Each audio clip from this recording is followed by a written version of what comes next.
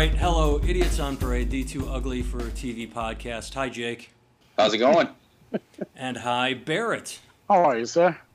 So, Jake meet Barrett, Barrett meet Jake. Barrett Antargoodwin. I know him as Barrett. He's a New York musician that I met at the Berklee College of Music, where we were both going and thinking, wow, what a great idea. Let's go to a university to learn an art form. And then when we were there, we realized it's like any college, just like we want your money, this is rote memorization. And I don't think we really... Did you learn anything? Well... Yes, but would my money have been spent better elsewhere? Probably yes. Yeah. I mean, basically, we look at it like we spent $20,000 to become best friends. Yeah, basically. With so many jobs, man, they just require a bachelor's in anything. Like the job I have now, my day job, it requires a bachelor, but it doesn't matter what it is. And I kind of get... why I'm surprised you need it. Well, he works at Enterprise, Barrett. Mm-hmm. But yeah, I mean, like, I sort of get why a company would want someone to have a bachelor's in anything, in the sense that, well, it is a tangible thing that you can show them that says, basically, I showed up for like 4 or 5 years or whatever, and I did stuff they wanted me to do, as opposed to somebody who doesn't have a college degree. Maybe that might not necessarily be the case. However, if I did that for a job that gave me some kind of thing, then I would have money as opposed to owe money. If all they're looking for is just a thing that says I showed up someplace on time and did enough to get the thing, it's like, well, okay, how about I worked? Better yet, I worked in the field that this is actually in. Not, well, I have a degree in art history. It's like, well, okay, we do computers here. Yeah, Picasso. but that's for Enterprise. I have a degree in art history. All right, you can give shitheads the keys to their car. Right. And it's like, I get it. You showed up for art history, but it's like, if I showed up to McDonald's every day for 4 years, that would probably be a little more practical than art history anyway. So it's like, why not just give people degrees for this guy had the same job for 4 years? That makes sense. Well, the reason Barrett is on the show tonight is, did I mention my CD on any of the last couple podcasts, Jake? I don't know. I don't remember. I don't think so. I recorded a CD, and I edited it, and then Barrett, being a musician with a music studio, I sent him the raw files, and he cleaned them up. So I thought it might be somewhat interesting to talk shop with an actual, we're calling him the producer of my CD, because he's run it through filters, and it's like, when I say producer, he's not like, all right, so I'm going to put a laugh track down so every joke has ha ha ha ha ha ha ha. But he like fattened the sound up. I mean, so you have this raw sounding file, and then he runs it through a processor, and it comes out. Whoa! I mean, that sounds thick. You know, like Baby Got Back. I mean, there's. You wanna talk about your computer wizardry, the programs you have, Mr. Producer Barrett? I mean, yeah. Also, Jake, put your phone on silent so you can text and get texts. Yeah, I just did quickly. That. Okay, because we'd hear you clicking. Jake lost his girlfriend's cat, so she's texting him, as anyone would be if their pet got out. Well, it's not necessarily that I lost her. It's that one of us lost him sometime last night. And she left this morning, like early in the morning, to go to a wedding in Chicago. So that's better. So she knows. It's not like she left and then you had to text her like, sweetie, your cat's gone. She knew leaving that it was... No. I texted her just now before the podcast. I got home and the cat's food that I left out this morning when I went to work was still there, and the cat's nowhere to be found. I mean, I didn't see him when I left for work this morning, but I was like, he's on a bookshelf somewhere, and I don't have fucking time to find him. He'll eat the food, you know? Like, sometimes he's just kind of in his own little spots. But, yeah, he's not here. Have you checked under everything and behind everything? I mean, cats are pretty stealthy, sleepy creatures. Yeah, they are. But, I mean, like, I left at like before 7 in the morning, and I just got back now, and the cat didn't touch the food. So... He's not here. But see, the thing is we let the cat go in the backyard. Like he kind of roams around in our yard and the neighbor's yard. So it's never do that. I hate that. That's how my cat, as a child, we let the cat out and it would do that and then just gone one day. That was childhood trauma for me right there. Well, ours, I don't think they can get to the street from our backyard because it's within a city block. So it's like all the houses are literally touching, like they're built together. And so our backyard and the other people's backyards collectively are like a huge backyard for the cat. And then he just comes back into ours and we leave the window open, you know? Well, it's just the window got shut. Listeners, what are you thinking about this? Comedy. That's where this started, right? Oh, yeah. So, Mr. Music Producer, now entering into the realm of comedy. So you took my raw files. Walk us through this. Well, you gave me a series of things to choose from, by the way. Yes. I mean, the first thing that I did was basically give it a quick listen. And what I did was there's a handful of things, right? There's basically a limiter, a compression, and EQ. And basically you just go through it and you beef up some of the sounds, right? Like a lot of it is like, as you say, like your voice comes off sometimes is low, right? Low frequency-wise, not volume-wise. So what I can do is enhance that so that it doesn't sound muffled when you speak into a microphone. What it does is it improves some of the clarity. I can bring up some of the mids and some of the highs while keeping the lows there, just adding some other frequencies so that it's a little bit clearer. I can add some compression and a limiter, which will basically just even out the sounds. It'll take the loudest sounds and give you like the threshold so it doesn't go above a certain volume or below a certain volume. So let me interrupt you right there quickly, because that helped one of my things is there were a couple jokes that you'll be aware of that I yelled into the microphone where I'm expressing exasperation during a joke. I'm like, oh, come on. And I overmodulated. I blew out. And when I listened to the raw files, it was like sticking ice picks into my ears. And you can't fix that once a raw audio file like that is there. You can't go back and clean it up and make it legible. You can't make it say, oh, come on. But what you did with your compression and limiter is you can hear it blow out, but it doesn't stab you in the ears with the overmodulation. And that was really helpful. Yeah. I mean, between that and on that spot in particular, I automated the volume. So I just took the volume of the overall volume of the track, isolated that one little bit, and brought the volume down on it so that it stays about the same volume as the rest of your voice, but it doesn't give you that screeching, piercing feeling, you know? So yeah, it's fun actually. Like I do mostly music stuff here. I do a couple of like voiceovers and things like that, but this is really interesting because it's a lot of material. You gave me, I mean, the whole thing is 48 minutes, right? And so really going through it, I mean, one, listening to it is just funny because the stuff is funny. And so that much I really liked about it. But also just being able to go, oh, okay, this is a high point. This is where things can come up a little bit. This is where it can come down a little bit. And it's really interesting because, like, when you work on music, you know, like you'll listen to a song and there'll be like a really quiet part of the song and a really loud part of the song. And you hate that when you're in your car and you're listening to it, to the quiet part, and you turn the volume up. And then the loud part comes, you have to turn your volume down. Yeah. Right? It's stuff like that, like going through it. What that is a badly mastered song, essentially, is what it is, because it shouldn't do that. The loud and the quiet should be there, but they shouldn't be so drastic that you have to adjust your volume manually, right? They should kind of look into that ahead of time when that happens. And so that's basically what I did. And it's fun. I mean, I like listening to comedy. I especially like your comedy, so it's nice for me to do this kind of job. I'm all about it. Well, and that's why I wanted you to come on here, because I was so happy with the results. And like the only way I could describe it is it sounded fatter, it sounded more complete.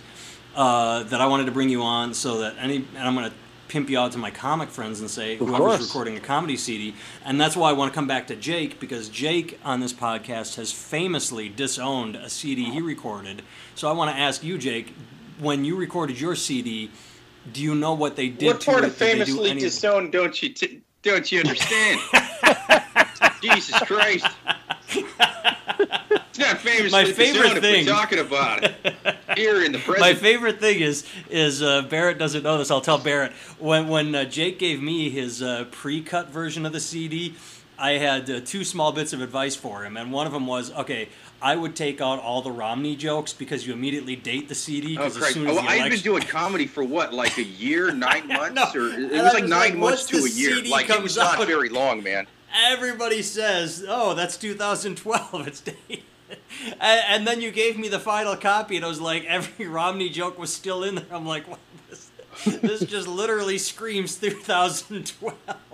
And here's the worst part is I didn't take my own advice. I threw one Trump comment in there, and I thought about taking it out, but it's more a tag and an aside. So I'm like, fuck it. I can leave a 2-second Trump comment in.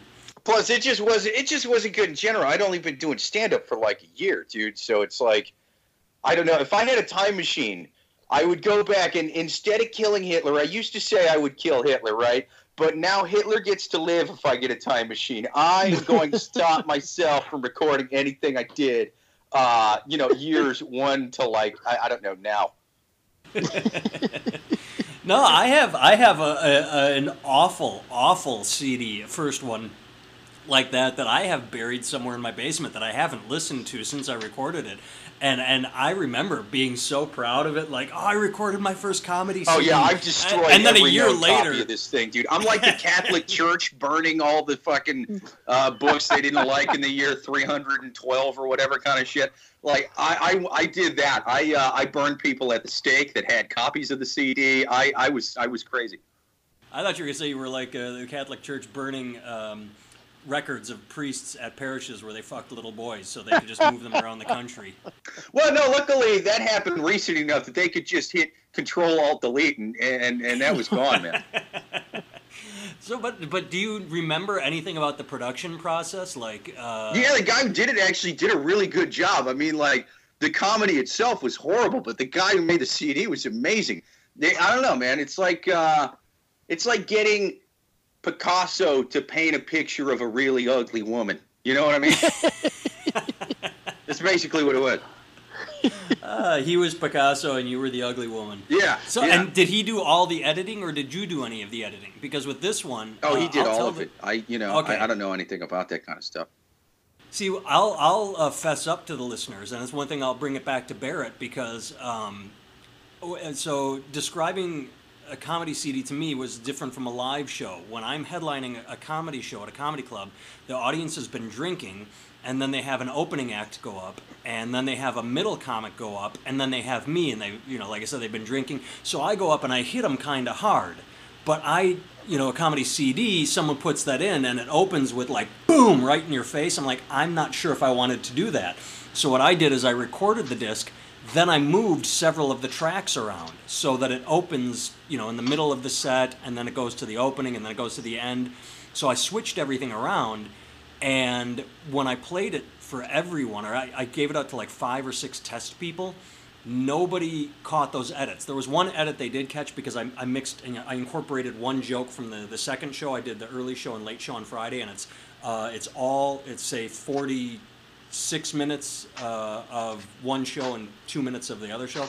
But nobody realized that I moved jokes around until after I got back the files from Barrett, and he had cleaned up the sound so much that during one of the opening bits, it's like, hey, I'm Nathan, thanks for having me. And you hear people in the back like working out the check because they just got the check drop at the beginning of the show. It's like, oh, man. So you can hear it if you listen really closely, but you did. So you don't. Did you do that with any of yours, Jake? Did your guy say, okay, I moved joke number 2 here, I moved joke number 3 to number 7? He did all kinds. He would. I think we lost Jake. I would use fillers like I do when I normally talk a lot in the CD. I say like and a lot. Oh, I say like way too much on this one, and I can hear it as I listen back now. I do, yeah. I mean, I say that on the podcast too much, but we're just kind of talking, so right. It's a little more natural, and I think I have mild brain damage, so I just use a lot of fillers when I talk, and oh my God, the cat's back. I'm going to shut the window. People, the cat. Yay! See? Well, see, one thing, Jake's fading in and out. I don't know if he realizes that his signal is cutting in and out. But, yeah, I went through and was able to take out not all my likes, which I didn't realize I said that much, but I did remove a lot of like that. That was just me giving an example of bad speech. So what I did is I went and found a dead space of audio where maybe there's a glass clinking or, someone saying, waiter, and I just went and quick copied and shoved that over my, and it sounds very natural. And again, a lot of people, or not a lot, the test listeners, nobody picked up on any of the edits except for the very blatant, obvious one where, there was nothing I could do about it. Because it was two different shows. Yeah. Do you think porn stars have that same thing? Like, do you think like Jenna Jameson or somebody, she's got that porn where she looks back and she's like, oh, the production value's awful. You can hear all the squishy sounds, and they didn't cut that out. And you can totally tell it's a cut, man. It was a totally different scene. We came back the next night and filmed that one because he got drunk and vomited in the middle of the thing. And you can even still see the glass is a quarter of the way full in this scene, and it's 3/4 full in the next. Like, do you think porn stars have that same thing? I don't know, but I'm going to tell a story that I have not thought of in 20 years. And then I'll let Barrett tell the story or his version or what. But when we lived in Boston at Berklee College of Music, we went to the Combat Zone, and it was in its dying throes. It's gone now. It's just gone. But it used to be this legendary place of drugs and porn and prostitutes. And when we went there, they still had porn and a porn theater, which we went to eventually. And so we went and got autographs from porn stars. And it was Barbara Dare and Tori Wells, who was pretty huge back in the day, if you remember Tori Wells. And it was Barbara Dare's movie. After we went and got her autograph, I think we watched one of her movies. And we're talking VHS now. And one of the scenes took place on a beach. It wasn't a fuck scene. It was like a pre-fuck dialogue scene. And it's everything, Jake, you just said, where the waves were rolling in the background, except there was no continuity. Like, the wave would start to break, and then it would stop, and then two waves would break and roll. Man. Like, you'd hear it roll. Because they didn't edit in the sound quality, so because it was a one-camera shoot, so they would just film one person, then turn around and film the other, all the lines. And so the wave continuity was all over the place, and I'm watching a porn, and that's what I'm noticing is how bad the wave audio is in the background. Like, oh, here comes a wave, and then nothing, and then... like this, and it was so funny to me. That's the open and you could mic see it in the background man. Too. Yeah, well, you could see it in the background. Like every so often, you'd see like a wave rolling in, and then like it would just disappear. Like the editing was so horrible and hilarious. But Barrett, what do you remember about going to meet the porn stars? I mean, I just remember you got your bass signed, and I thought that was hilarious. And I think that was the first one that she'd ever signed. I think she said she signed many things in her life, but never signed a bass before. Yeah. That much I remember. I took that to, when I moved to Milwaukee, I took that bass to a car show that Jeannie Garth from Beverly Hills 90210 was signing at. Because when you think Beverly Hills 90210, you think auto show. And I took it up to her to sign, and she was the same way. She's like, oh my God, I've never signed someone's instrument before. This is like really whatever. And then she looked and saw the other autographs and said, who else is signing? And I said, well, it's Barbara Dare. And that's Tori Wells. And she said, oh, who are they? Are they actresses? And I said, well, in a way, they're porn stars. And then she got this really shitty look on her face, signed it, and was done. And then I found out later she's like a conservative Christian born again. And I'm like, oh, well, sorry about that. I just, even if she wasn't a conservative Christian, she's still like, oh, you rank me up there with porn actresses. Thanks, asshole. I mean, technically you rank her higher than porn actresses, but yeah. I mean, the porn actress is higher than her, but yeah. Yeah. To be fair to the poor production value on early porn or any porn, now that I think about it, while I'm actually beating off to porn, I'm not really watching for continuity, you know? Like that's more for critics, I feel. Well, now with digital, I think the editing is better. I think it's just easier. Back then with film stock, who wants to take the time to make a well-edited porn? They don't care. But with digital, they can actually make a quality product. Steven Spielberg at Hustler. Yeah. Did you know that porn is on the cutting edge of most technological advancements in film? Oh yeah, that's true, man. I do remember hearing that. Now that you mention that. And that was in Boogie Nights too. In Boogie Nights, that was the ending where Burt Reynolds wanted to stick to film because that's the way it had always been done. But porn always like goes to new technology first. They always stay ahead of the curve. Once porn does it, you know everyone else is. Digital cameras, digital editing. They're always ahead. Barrett, I'm sorry I interrupted you. Yeah, I mean it's more. It's also they're taking money for paying for sites, monthly memberships, all that stuff is porn. Porn does that stuff way before anybody else does. I mean, it'd almost be like a smart move to see what porn is doing now and then invest your money in that, because over the next 5 to 10 years, that's going to be what everybody else jumps on. And porn always seems to do that shit first, which is actually kind of fascinating to me. But all of our society's most innovative minds go to either NASA or porn. There's a fork in the road in engineering and software school for the top levels, and they're like, listen, you can go to the light side or you can go to the dark side. What's it going to be? Yes, indeed. I have and always since they're engineers, score one.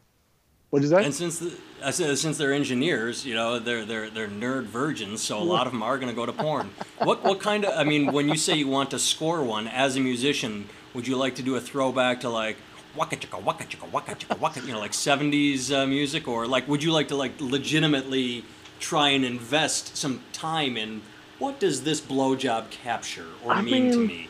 We'd have to go back to like the 70s to like porn that actually had a plot. But I would love to actually do like a combination of both, like score it and then give it a soundtrack also. So, like, you know what I mean? Like a real movie. I think it'd be so much fun to do that. So when you porn's too predictable. Every porn scene, I'm like, they're going to end up fucking, and they never throw a curveball. They always end up fucking. Keep me guessing, porn. A slap in the face and a no slammed door. Exactly. Yeah. That's funny. The whole thing could turn into some kind of like religious sermon. They both find Jesus right away, and they join like monasteries and that kind of thing, and then they just start preaching like one of those 1-900 give all your money to Jesus kind of commercials. Or to Joel Osteen, whichever one. Yeah, he give all your money to Jesus or Joel. There we go. Yeah, it's like why should every single porn you buy be a winner? You scratch off scratch tickets, you don't always win. Sometimes you get a big old crucifix in your face with the porn. And then the Christians would have something to masturbate to. Yeah, and like the porn people would appreciate it more when they did get to see two people fucking on film. That's what I say. Huh. They take it for granted. The porn people. It's all click and spank, click and spank. There's no anticipation anymore. There's no fingers crossed. I hope they get naked. I hope I get to see what she's got under there. No, they know they're going to get to see what she's got under there. I say let them guess. And I never thought of this, but you talk about porn being on the cutting edge. Porn was ahead of the curve when it comes to like Vimeo and like short, quick videos, because like you just said, porn used to have like they'd release films where there was a plot and then people would fuck and then they had to find the treasure, whatever. I have no idea. But now it literally you go to any website and it's like a 3-minute clip, like it's just straight to the blowjob, or just there's no context. It's literally just two people fucking, which I have no problem with. But I'm desensitized to all porn. I only beat off to female MMA anymore, man. It's gotten weird with me. It's gotten weird.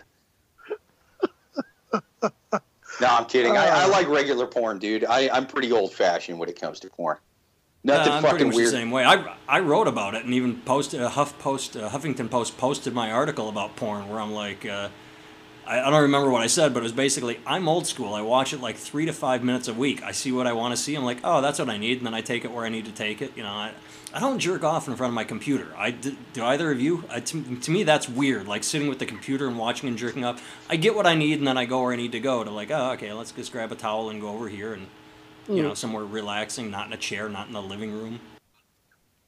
Yeah, so no, I mean, I do sometimes. I don't like doing it too much. Otherwise, you get sort of I don't know. You sort of like depend on that too much. And it sort of takes you out of it when you're with an actual woman a little bit. So you got to use your imagination most of the time. Barrett, you and I have talked about this, right? Tim and I have talked about porn and desensitizing to reality. That's why I say I only do like a couple minutes a week. It's like I just watch a scene like, oh yeah, that gets me off right now. I saw a study that said like the average user is 20 minutes. I'm like, 20 minutes? What the fuck are you watching for 20 minutes? Well, you're practicing on building up your stamina. I suppose if you're 15, that makes sense. Well, I mean, I don't really deal with the porn thing that much these days, but I did have a weird experience where I remember being in the grocery store walking around and seeing all these like older housewives and things like that and just being turned on by looking at them, and I couldn't figure out why. And then I realized like for the past week or so I've been jerking off to MILF Hunter, and it like basically trained me. And it's like, but I had a realization that I could train myself to like whatever I wanted to. Just MILF Hunter was Jean-Claude Van Damme's best goddamn movie. I will say that right now, man. He was in a lot of bad ones, but MILF Hunter and MILF Hunter 3, pretty good. And 2 and 4, not so much. But MILF Hunter 1 and 3, that was the damn's best movies. Exactly. I want to circle back to what Barrett was saying, though. You said you'd been watching. So do you think you could watch like chubby chaser, like overweight shit that you're not normally attracted to, and then get a feel for it and be like, I think if you beat off to it enough, you'll train yourself to get hard when you see it, and then you'll walk around and you'll see a woman with a little bit of meat on her bones and be like, I like that. I think it's that simple for dudes. I don't know about other people, but I think it would be easy for dudes to do that. Do you think that's what they have in those turn you straight Bible camps where they're like slamming your dick in the Bibles or whatever? Do you think they're always like, you spank it to MILF Hunter, you do it for Jesus? Like, I mean, because it seems like reading scriptures and writing Bible verses on the blackboard or whatever, like it doesn't seem like that would cure it or fix it or change it or whatever.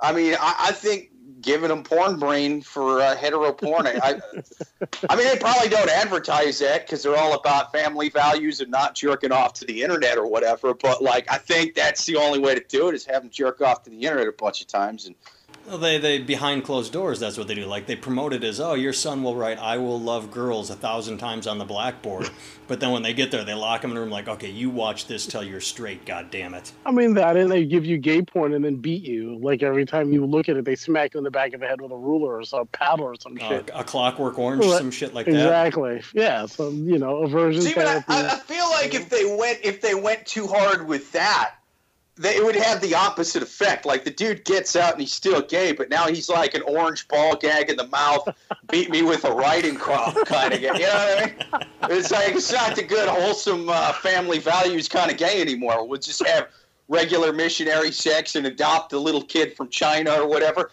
Now he's going to underground clubs paying people to beat on him because, Jesus camp made him, that's what Christ turned him into. You know what I'm saying? Christ made him that animal. Oh, religion. With that, I hate to sign off early because this has been a fun one, but I actually have a show that I have to leave to go get to, man. But it was nice meeting you, man. This is a fun one. Yeah, I got both of you live near one another. Jake lives in New York proper, and you live in New Jersey. I mean, you should go to a music show, Jake. And, absolutely, you can go man. To a comedy show. Yeah, let's find each other on Facebook for sure, man. Sounds like a plan.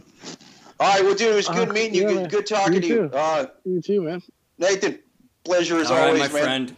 Have a good show. Have a good one. Bye, listeners. Love you. Yeah. Well, welcome to the world of our podcast, where we this is what happens: is we start on a topic and we just go off on fucking tangents, and that's what we do. That's some funny shit. So, do you want to segue from porn? Do you want to do the world's most awkward segue in the world? Sure. All right. So, listeners, Barrett is what is called, what's the PC term for it? Person of color, African American. I don't even know what it's called anymore. We prefer colored, but I'll settle for African American. But you asked me a question the other week. Do you remember exactly what it was? And I was going to try and get Jake in on this, but then we just ended up talking porn, so it didn't happen. I do, and I have another thing I want to bounce off you too, but we'll deal with this first.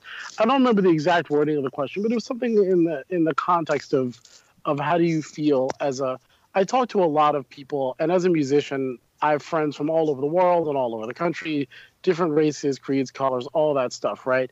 And what I'm noticing is that a lot of white men are saying that they feel like they're being persecuted, like there's nobody speaking up for them, like black people have their own channel, Hispanic people have this, and everybody has their stuff, and white males seem to feel persecuted, like it's okay for everybody to jump on the white guy all of a sudden and talk about the shit that he's doing. And the white guy, if you say, oh, the white guy did it, then everybody's like, oh yeah, the white guy's trying to keep us down, and white privilege and all that other stuff. So I'm just curious how you felt about that as a white guy who is friends with all kinds of different people and all kinds of stuff like that. How do you feel about that? Was, I believe, what my question was. Yeah. Well, I think, actually, I don't think you asked how I felt about it. I think you asked if I experienced it or felt the same way. Yes. Wasn't that it? Yeah, because now when you bring it up, and my answer was no. Like, I haven't noticed that really.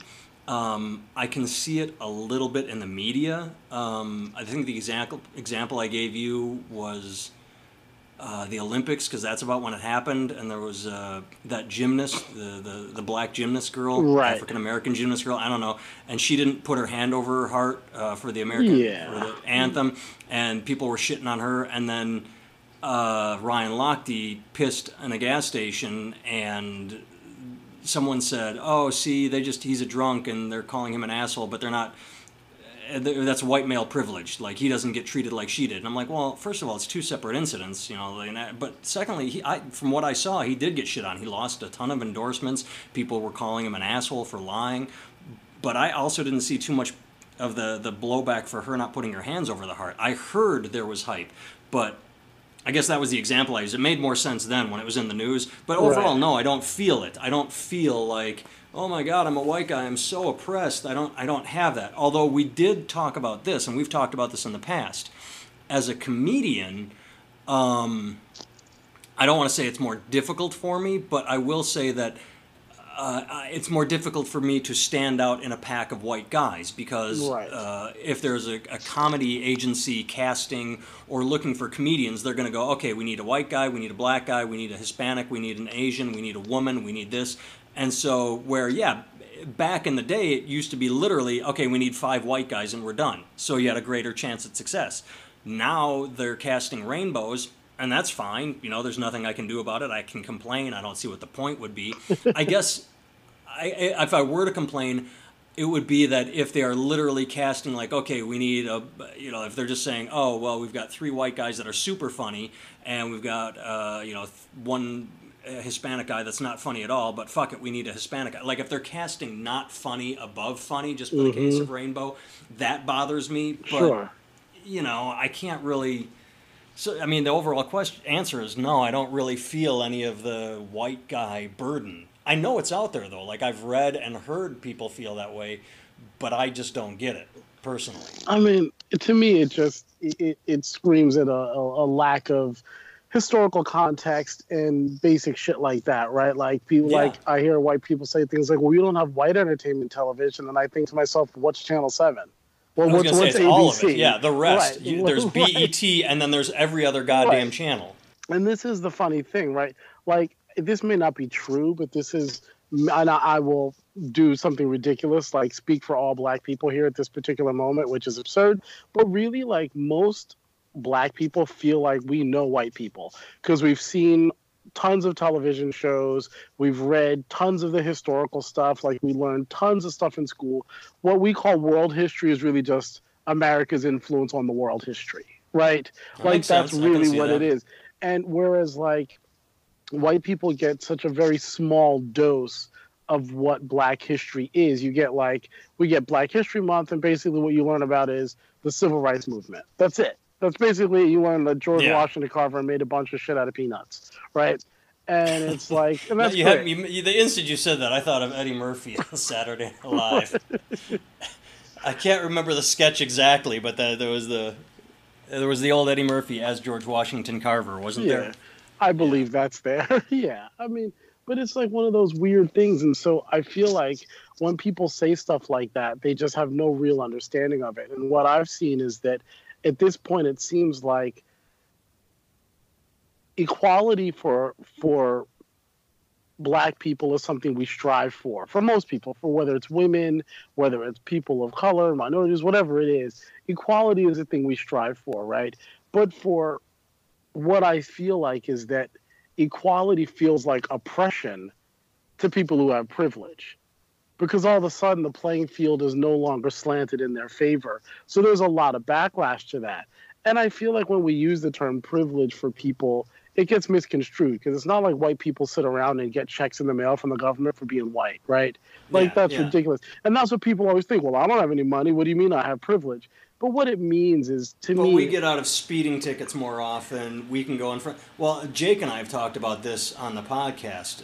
In the past 6 months, 3 young college rapists have gotten, like, either no jail time, probation, or 6-month sentence that was reduced to 3 for good behavior.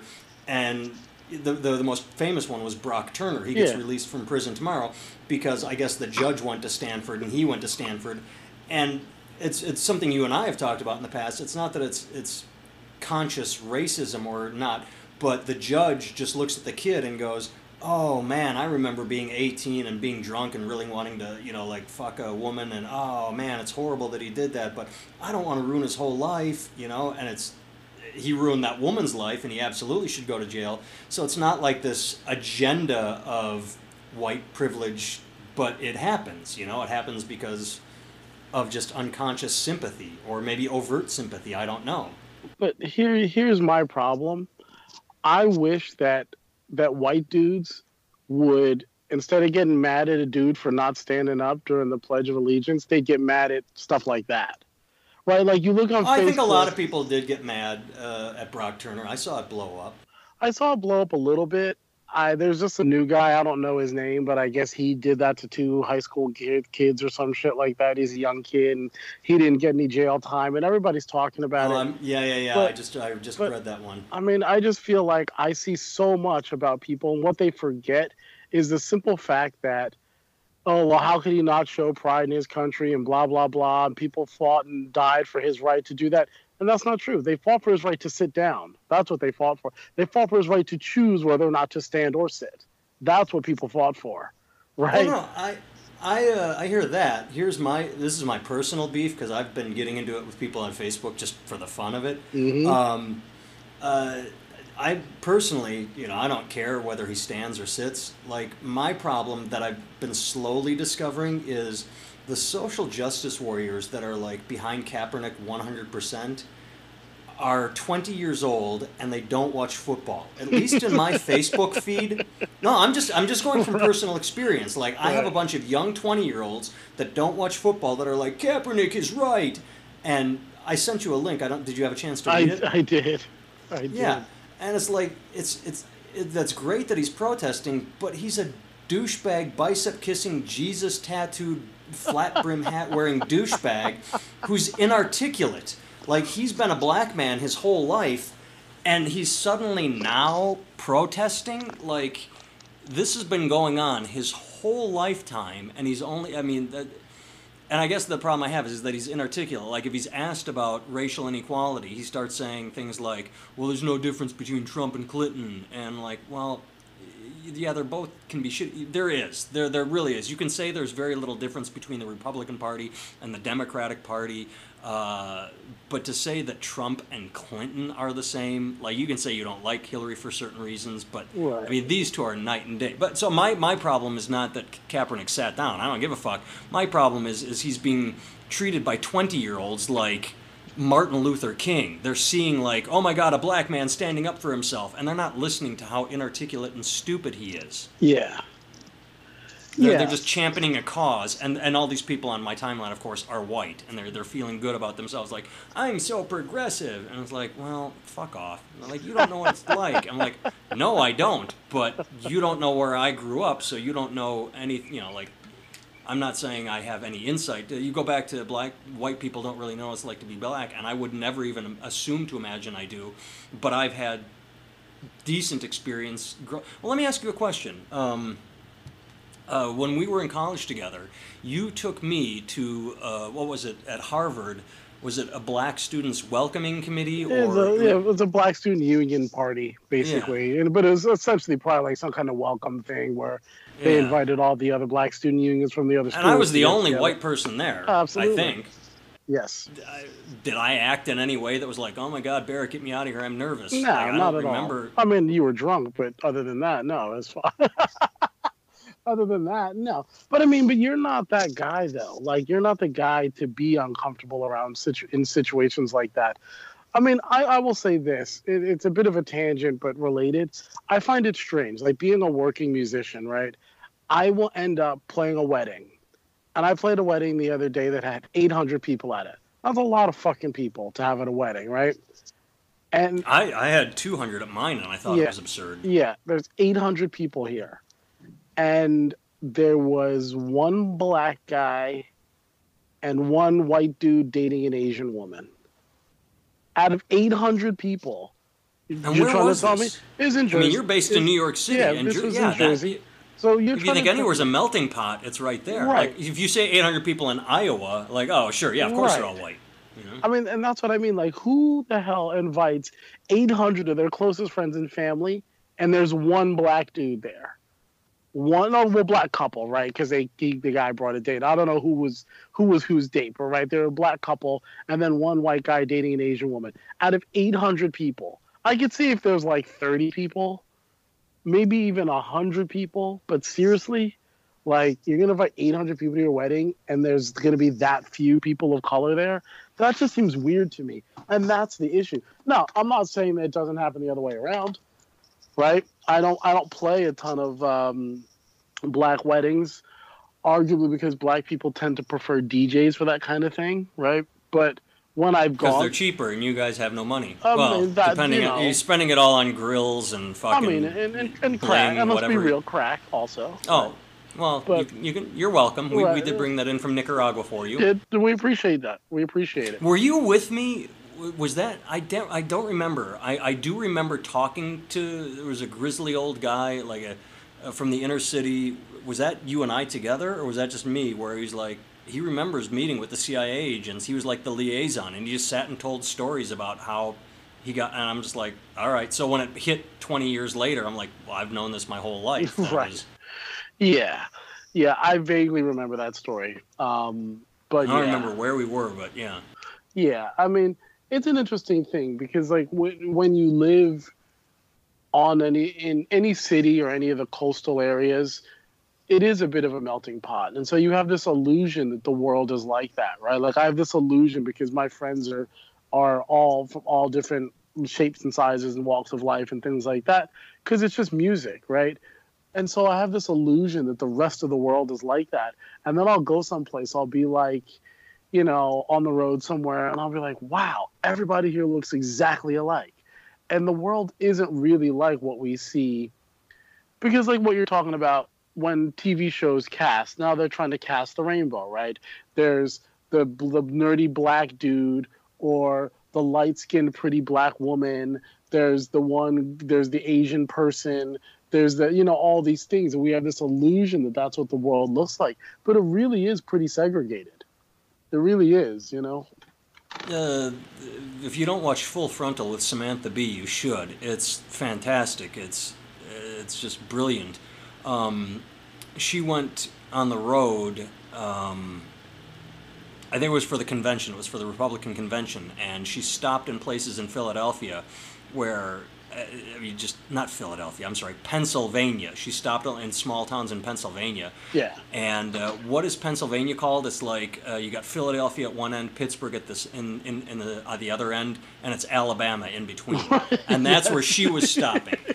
And these people, you'd talk to them. There was this one woman. She's like, I would never vote for Hillary. She's a woman. Woman can't be president. And the reporter's like, you're a woman, right? She's like, oh yeah, you can't trust her. I'm like, wow, it's 2016, and there are women who believe that a woman shouldn't be president in America. Yeah. Yeah, there are huge divides in this country. That's I think that's what I wrote in the. I think the Trump campaign has been beautiful and wonderful for America, because I think it is important to take a good look in the mirror sometimes and face your problems. And I think there were a lot of people, a lot of liberal people, a lot of wannabe good liberals, like I have a black friend, who would try and say things like, we elected a black president, racism is gone. Or even racist or white, right-wing people that were saying, like, we have a black president, you can't tell me racism still exists. Right. And the Trump campaign has exposed America.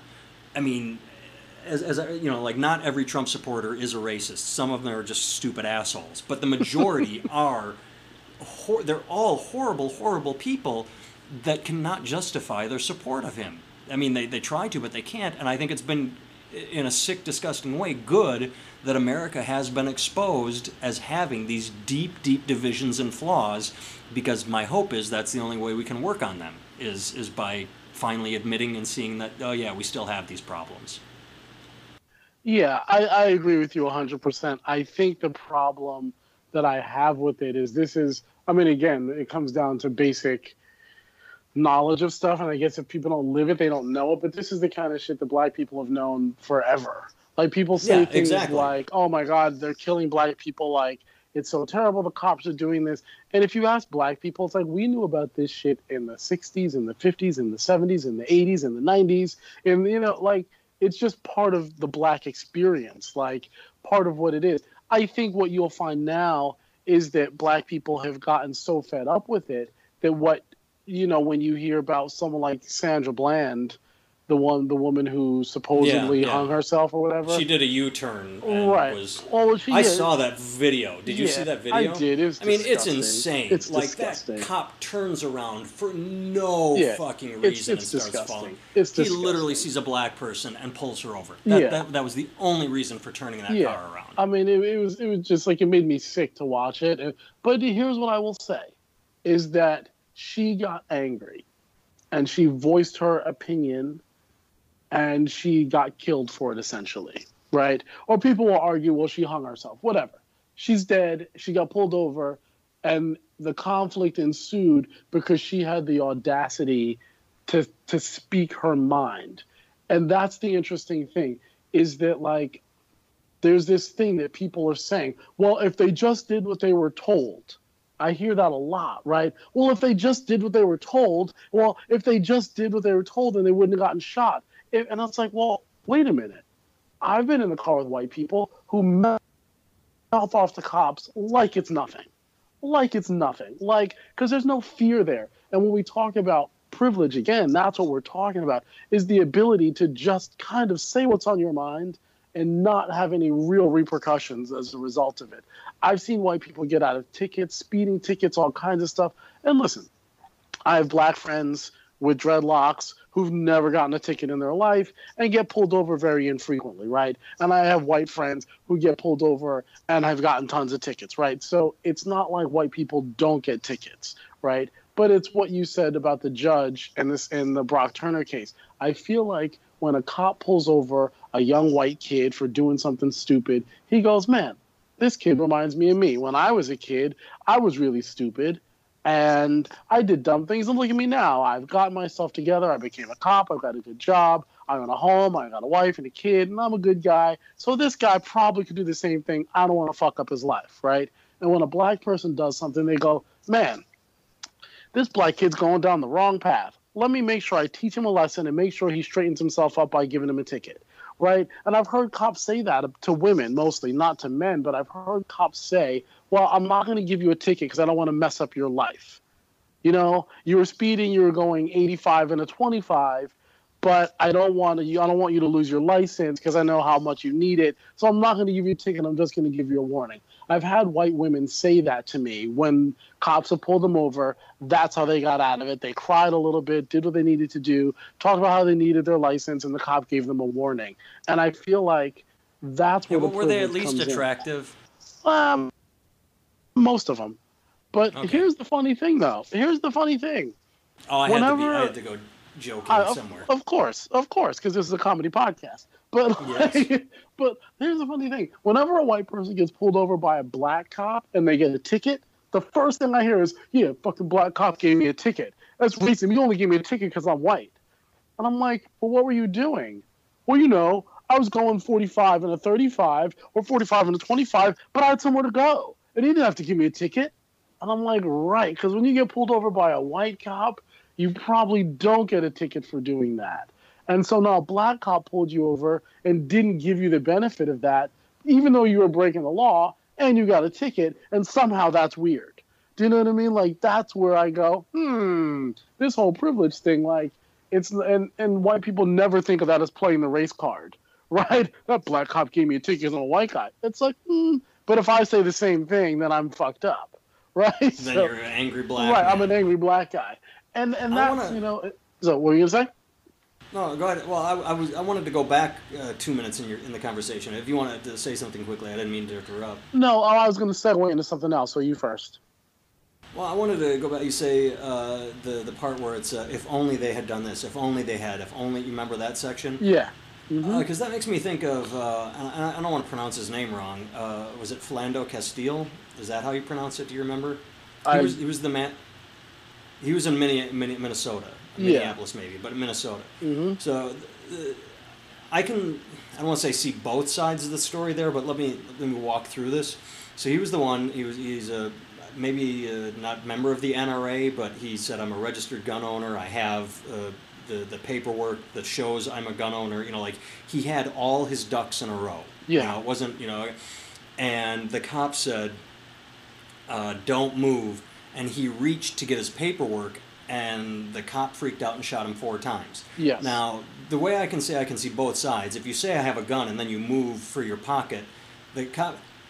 So I don't want to say if you'd only listened, but I do want to say this. The thing that always freaks me out about that one is, why did the cop shoot 4 times? Say you're panicked. Say you honestly think this guy who has just said, I am a registered gun owner, is going to announce that he's a gun owner and then go for it right in front of you. Like, hey, cop, I got a gun. Here, I'm going to get it out and shoot. Like, that's completely illogical from any standpoint. So for the cop, but then to shoot, like, how do you not just, like, say, oh, I was so panicked, I thought he was going for his gun, bang. Like, that's one that's going to stop you right there. Like, that, where to me is, like, police inefficient training. I don't know. Like, 4 goddamn times he pulled that trigger. All because a guy moved his hand. Yeah. I don't know. That seems like training could handle that. Like, say but I want to go back one further then, because the thing that pisses me off is, I remember, what was it, 10, 15 years ago, when everyone's saying, like, oh, cops use their tasers too often. Wouldn't everybody rather be at that time in history now where it's like, oh, sure, he got tased instead of shot? Like, yeah. The problem is that the people who get tased get to live afterwards and tell the story. So true, yeah. So this eliminates. Well, of course, now we have video, so that would be my advice to every black person is, like, the instant you get pulled over, fucking put Facebook Live on so that it's like, hi, officer, I'm broadcasting right now. Like, just so it's out there, for fuck's sake. Yeah, I feel like it's a bit of an issue. Here's my thing, and this is the thing that I feel like that white people don't really recognize. And this is something that black people have been saying for years.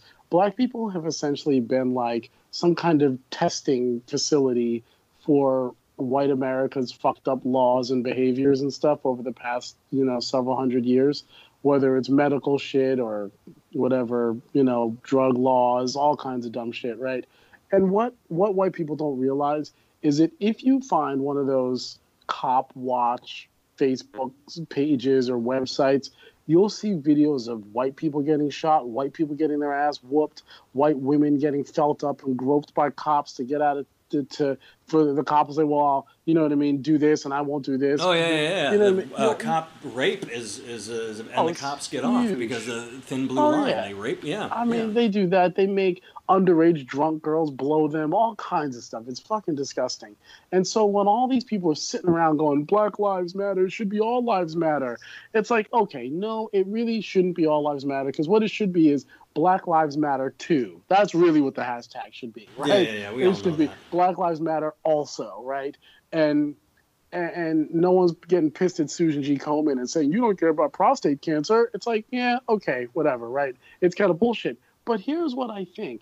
I think if white America really understood that the cops are not necessarily their friends either, right? As much as privilege exists and things like that, poor white people are getting their ass whooped, shot, tased, raped, all kinds of stuff by cops all the time. So what the hashtag should be is get your fucking cops in order. That should be the hashtag. And it shouldn't be about black lives or other people's lives because everybody's getting the beatdown from these people. It's just the news is publicizing the fact that it's mostly black people so that it creates some kind of racial divide. I don't know that if you looked at the numbers, if you looked at the actual statistics of numbers of people who get shot by cops every year, I don't know for a fact that black people top that list, right? You'd like to believe that, and I'd like to believe that because that's what the media tells us. But what I really think is that they're beating on everybody and whooping on everybody, and the media is only portraying one side of it for whatever their twisted agenda is.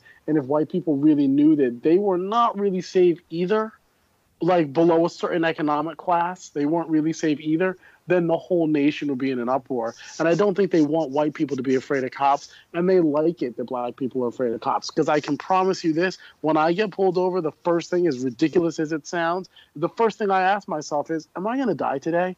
That's literally what I ask myself. Like, this could be my last day on earth. Well, every time I get pulled over, it's a fucking petrifying experience. Like, truly petrifying. And I'm a grown man, and I'm petrified when I get pulled over by the police. And I think that's kind of what they want, is for regular people, because I'm not a criminal. I'm a regular dude. You know what I mean? I don't carry guns or any bullshit like that, you know? And yet I am terrified. Terrified. And I'm scared for me. I'm scared for my kid. I'm scared that, like, if I'm hanging out with some white friends and somebody breaks in their house, like if somebody breaks in my house, right? I'm afraid that the cops are going to come shoot me when they get here. It's like that Chappelle skit. Look at that, Johnson, this nigger. Right, I've seen this before. This nigger came in and hung up pictures of his friends and family or some shit. It's just like, right. Like, that shit scares the fuck out of me to be hanging out, right? If you and I are chilling at your house, if I come for a visit, we're chilling, and we come back and somebody breaks in your house and they see me first, like, you know, they might shoot me, literally, because I'm standing in your house. It's like that kind of shit is fucking petrifying. And I feel like other countries, granted, there's a size issue, right? The United States, as small as it is much bigger than most other places, right? Like Germany, France, these places are tiny compared to here. So when we talk about, oh, their education system, they're this, they're that, it's a numbers game, right? We have way more people here, so it's just not the same, right? But they have somehow found a way to not kill people all the time. You know what I mean? We kill more people in this country in 1 month than they kill in years. And it's like they found a way to police their people, not kill them, and still keep their crime under control. So there's something going on here that we are not doing right. You know what I mean? So, yeah. There you go. I want to segue quickly into... I don't mean this to mitigate your thought, but you talk about police brutality and rape. We don't know the numbers. I don't know the numbers, but I mean, I don't want to make this a condemnation of police officers because I would go err on the side of caution, where I still want to believe that the overwhelming majority of police officers are good people, that they don't get into it to do these things. But I do question and wonder what being a police officer does to the human psyche. Like, I have a friend that's a detective. I have a friend that's an ER nurse. I have a friend that's a firefighter. And we are talking about people that see the worst of humanity. We're talking about the people that see the rapists and the murderers and the child killers and the child abusers. You know, like my nurse friend has babies come in that have been abused. And my firefighter friend once wrote, you know, the only good thing about a dead 5-year-old being your first call of the day is it can't get any worse. And, you know, my detective friend is there when someone throws a pot of boiling water on a baby. And, you know, like, how much of that can the human psyche take before breaking? And you do get to that point where you're just, fuck everyone. And you just see someone and you just react. You don't look at them anymore as... you know, as a human, you just like you see so much of the awful that becomes all you see. And so, I mean, does that play a factor in it? Like, let's talk about the police problems in L.A. in the '90s when they were putting out Boys in the Hood and N.W.A. before that in the late '80s, where it was literally just pull up on any black teenager, and it still happens today, and you just throw them on the hood and frisk them and let them go if they don't have anything, because you're just to the point where. Well, let me do it this way. I had a friend that was a cop when I was in high school. He was older, obviously, and he told me once. He told several. We were all just hanging out, and he said, "We got word not to pull over any black people because it seems racist. Because when we pull over a black person, we run the plates, and then we're like, oh, well, he's got an outstanding. Oh, his record has got 5 pages. And it's like so." Then there were complaints, so they're like, fuck it, we're just not pulling over black people anymore because we don't want to be seen as racist, because every time we pull one over, instead of getting them a speeding ticket, they get like 10 tickets, or they get arrested, or whatever. How much does that weigh into the psyche before you just fucking snap? As humans, should we just have police officers on a 5-year rotation? You're a cop for 5 years, and then you get a benefit package that says go on vacation for a year, recalibrate. What does it do to a human to live in that world? I mean, I'm inclined to agree with you that they do see the worst of the worst of the worst, and that's their job, right? Like most cops most cops go their whole career without ever drawing their service weapon for anything other than the firing range, right? But yeah, I mean, I feel like there's a lot of bad shit that they see, but I have also talked to soldiers, like people who've seen combat and things like that, and they're like, listen, the military trains you not to overreact. So why do we not train our cops to be calm in the face of that? If the cops are basically like a mini army, why do they not get the same training that soldiers get not to overreact? And I'm not saying soldiers never overreact, but there are provisions in place that when you arm someone and you send them into a hostile environment, that they learn to keep their head about themselves and handle the situation. That goes back to what I said about Minnesota is, why 4 times? Right. Like, he shouldn't have been shot at all, but why was the trigger pulled 4 times? If you were really thinking it was just bang, you're done. Like literally, I shot you once and now you're not getting that gun out. Yeah. Because that's the thing with Hollywood and movies is everybody's, firing off thousands of rounds and shooting. I remember Joe Biden got in trouble, or not in trouble, but fuckhead stupid people like Sarah Palin made fun of him. He said, why do you need an automatic weapon? If someone comes to your door fucking with a shotgun, you shoot that shotgun in the air, everybody's running. And she's like, shotgun, you shoot it in the air. And they're like, but that's reality. You fucking shoot a gun, everybody scatters. Nobody just stands there and like, oh, he's got a shotgun. Well, I've got a, even the hardcore gangstas, gunfire goes off and they're taking cover. Yeah, nobody wants to get shot. You know what I mean? Yeah, I mean, I agree with you. I mean, I do think that there's a lot to be said. But, I mean, I wonder, like the FBI, they carry guns, they shoot people, they do all kinds of stuff. How often do they shoot unarmed people, and how often does this happen where they do that? Or are they just trained better? Do you know what I mean? Like, I don't know. I don't know the answer to that, but I really think a simple solution would be only employing cops who, like, forcing the cops to live in the community. Force cops. You can't make cops walk a beat like you used to, like in the 50s or whatever. Oh, that was in the People versus OJ. Did you watch that series? No. Oh, it was so good. That was a thing Cochran played. He was talking to the cop before he testified because he knew him. He's like, "Oh, how's the family? Where are you living these days?" And he told him, and it was this suburb. I think it was the suburb where I don't know. But the whole point was, yeah, he was a cop that lived out of the city. He just came in, arrested the black folk, and then went back to his suburb. So right. I agree. Yeah, you walk the streets, you know the people, you know the community, and when police districts try that, everything changes. And whenever they do that study, where it's like, yeah, get the cops out on the street talking to people, everything changes for the better. I mean, at that point, like the kid who's a bad kid, and the kid whose parents just got divorced, so he's just acting out. The kid who's a good kid trying to fit in, gets good grades, but still dresses like he's not a good kid. Like, those things because your kids go to that at school, and you see these people. You're at your cookout. You're at their cookouts. You see them walking around. It's a different kind of situation. It's also just like you understand the rhythm of the community, right? If you don't know that, if you go to an Orthodox Jewish community and you don't know that on Fridays and Saturdays they don't drive after sunset or before the other sunset, if you don't know that, then maybe you say, hey, what are those people jaywalking for? And you give a bunch of people a ticket for jaywalking, but you just don't know that on Friday nights they walk everywhere because they don't drive because they're Orthodox Jews, right?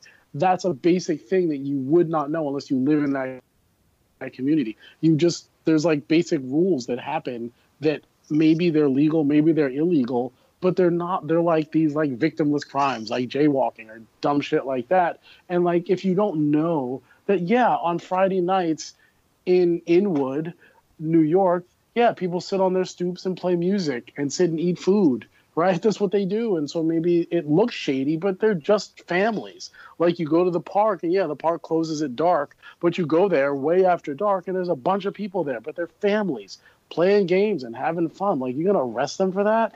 You know what I mean? Like, if you're part of that community, you understand how it works. And so you know the difference between a bad person, a good person, a troublemaker, and someone who's just out having fun, even though, like, on the surface, it could look exactly the same. When you dig a little deeper, you see that it's not at all the same. And that's my issue, is that I feel like cops come from Cherry Hill, New Jersey, and go police Patterson, New Jersey, or something, or Camden. You know what I mean? And it's like, the fuck do they know about those people? You know what I mean? Like, everybody looks like a criminal to them. If you grow up and you don't know any black people, you don't know any Hispanic people, you don't know any Asian people, right? Like, if you don't know Asian people, you walk into a Chinese restaurant and they don't necessarily say hello to you or smile or do all that fake nice stuff that Americans do, you think they're being rude. Maybe you don't understand that, like, in their culture, they don't do that fake nice thing. Hey, how are you? Well, they don't do that there. They're pretty matter of fact. That's not good or bad. It just is what it is. But if you don't know that, you think they're being rude.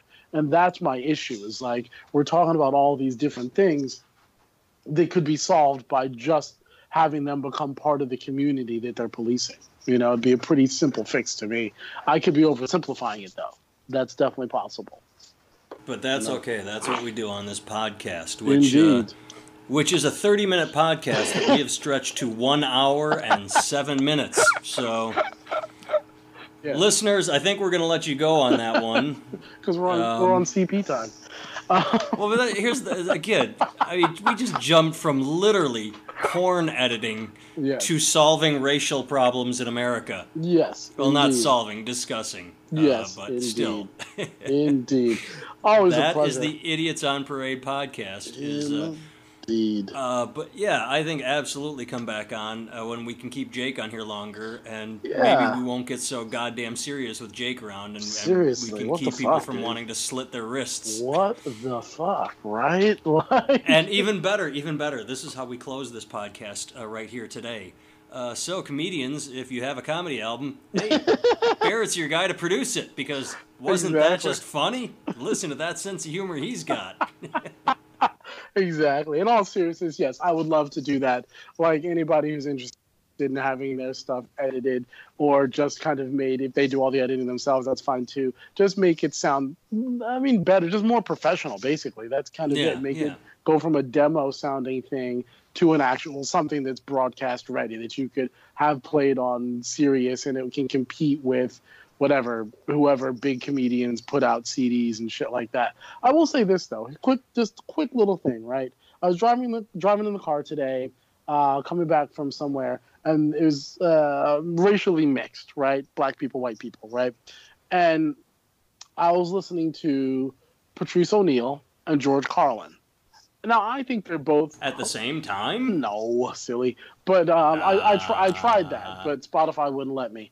But I'm listening to Patrice O'Neal, and I think he's fucking hilarious, right? And the white people in the car are like, yeah, that's kind of funny. He. Black people are thinking it's fucking hilarious, right? And then I put on George Carlin, and everybody's laughing. Black people think he's funny, and white people think he's funny. And I've come to the conclusion that maybe we all have different senses of humor based on the way we all grew up. I don't know if this is true or not. We don't even need to get into it. It's more like a question that I'm throwing out in the air. Like, do like other than like the obvious like Eddie Murphy and Dave Chappelle, which people seem to find amusing, and like Bill Cosby before we found out he was drugging and raping people, right? Well, before the world found out, that's another one of those Catholic priest things where it's like, really, you're just catching up now? We've known about this since like. Yeah, I found out about it like early '90s, like right after the Cosby Show. Like, ain't that some shit? You know, like I mean, we've been hearing about it, just nobody wanted to believe it, right? Right, nobody put it out there wide. But anyway, were we finishing? Yeah, but I wonder, when I find that when white people watch certain black comics, they don't find it funny, and black people find it hilarious. But I find like when black people watch shit like Seinfeld, it's kind of amusing. Friends, it's amusing a little bit, but it's not. I mean, I can't speak for all black people, but I watched Friends and didn't really find it that funny. I was like, yeah, I guess it's amusing. It's not really funny to me. It's amusing to me. And I feel, is that a racial thing? That's something for another podcast. I don't know if it's racial, because to me, the Friends problem was it was good when it was touching, but for the comedy, it was all right. But I like comedy that's more, like I liked the Jim Gaffigan show that just did 2 seasons, where everything was delivered like I'm talking to you, whereas a lot of Friends was delivered like this, you know, and that to me is less interesting. You know, I don't like the forced, like, grr. Yeah. But now we're just starting new topics, so let's let the listeners go, unless there was anything else. Next okay, time. so that's it. Yeah, if any comedians are listening to do this, and I'll start pimping your name out once the CD is ready. We're still working on it, but all right. Very Goodbye, cool. everyone. Yeah, man. Talk to you soon.